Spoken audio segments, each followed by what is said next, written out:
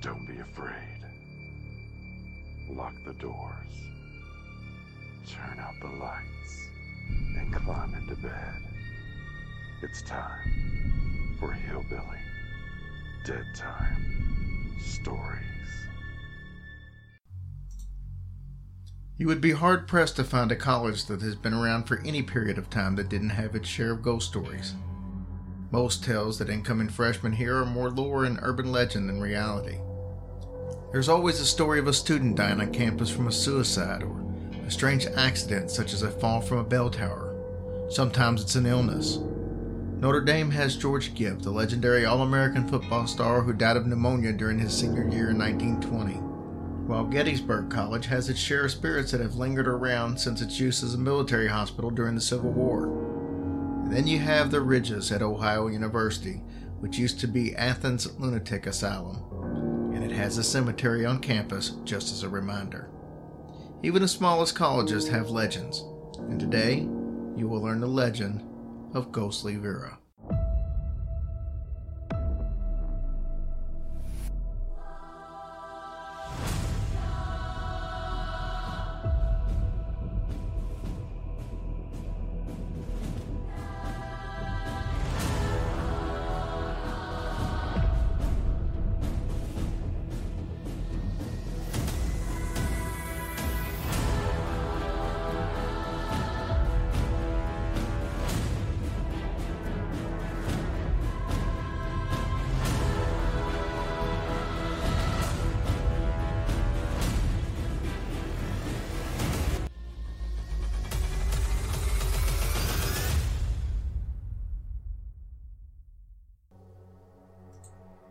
For nearly 100 years, the name Vera has struck fear into the students of Virginia Intermont College who may have to walk the hallways after dark.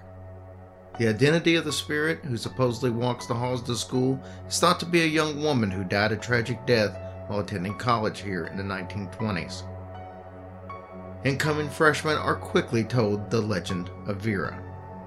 Her scandalous love affair, her suicide, and the fire that was the result of her body dangling from a noose, knocking over lighted candles. Most of the people who know the legend also felt that they knew the identity of the spirit. This legend was told generation after generation.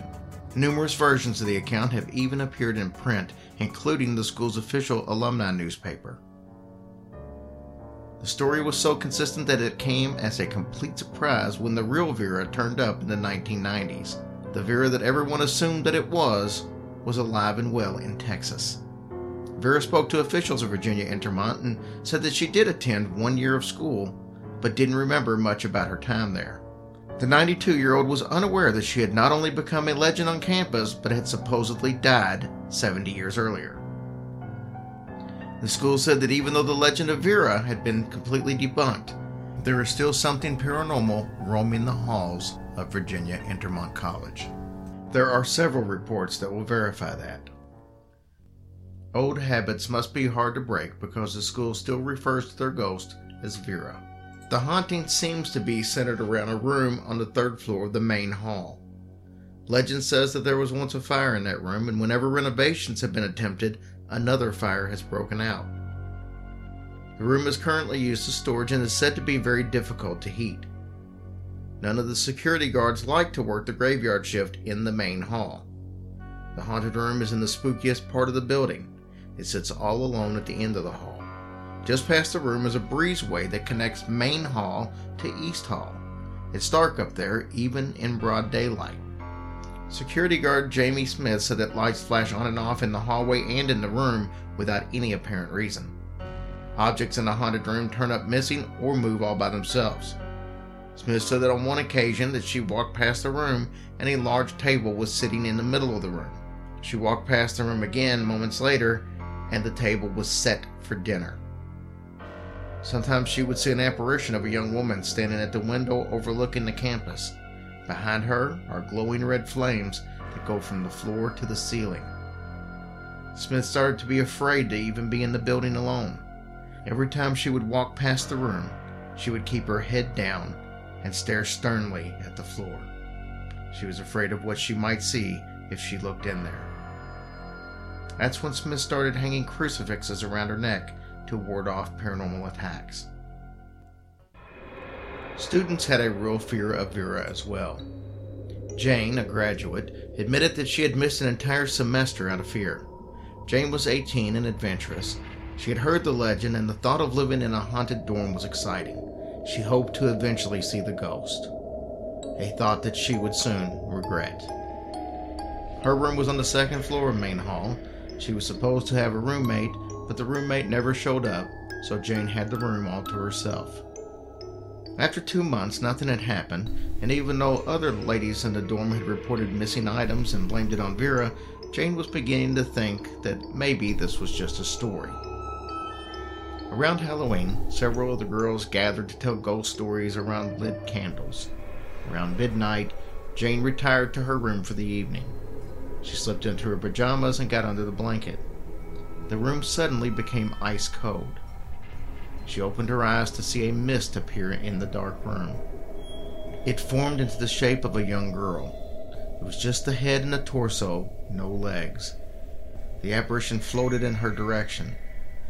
Jane tried to scream but couldn't, and then was horrified when she realized that her body was completely paralyzed.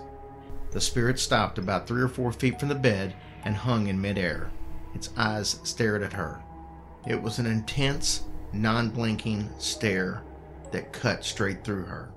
All that Jane could do was stare back. After what seemed like an eternity, the entity turned back into a mist and then disappeared. At that point, Jane screamed as loud as she possibly could.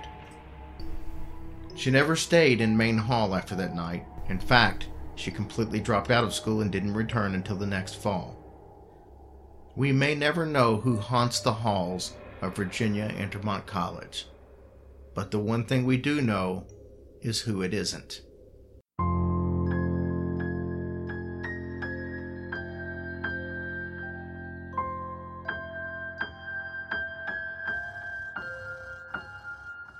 Hush, little baby, don't say a word.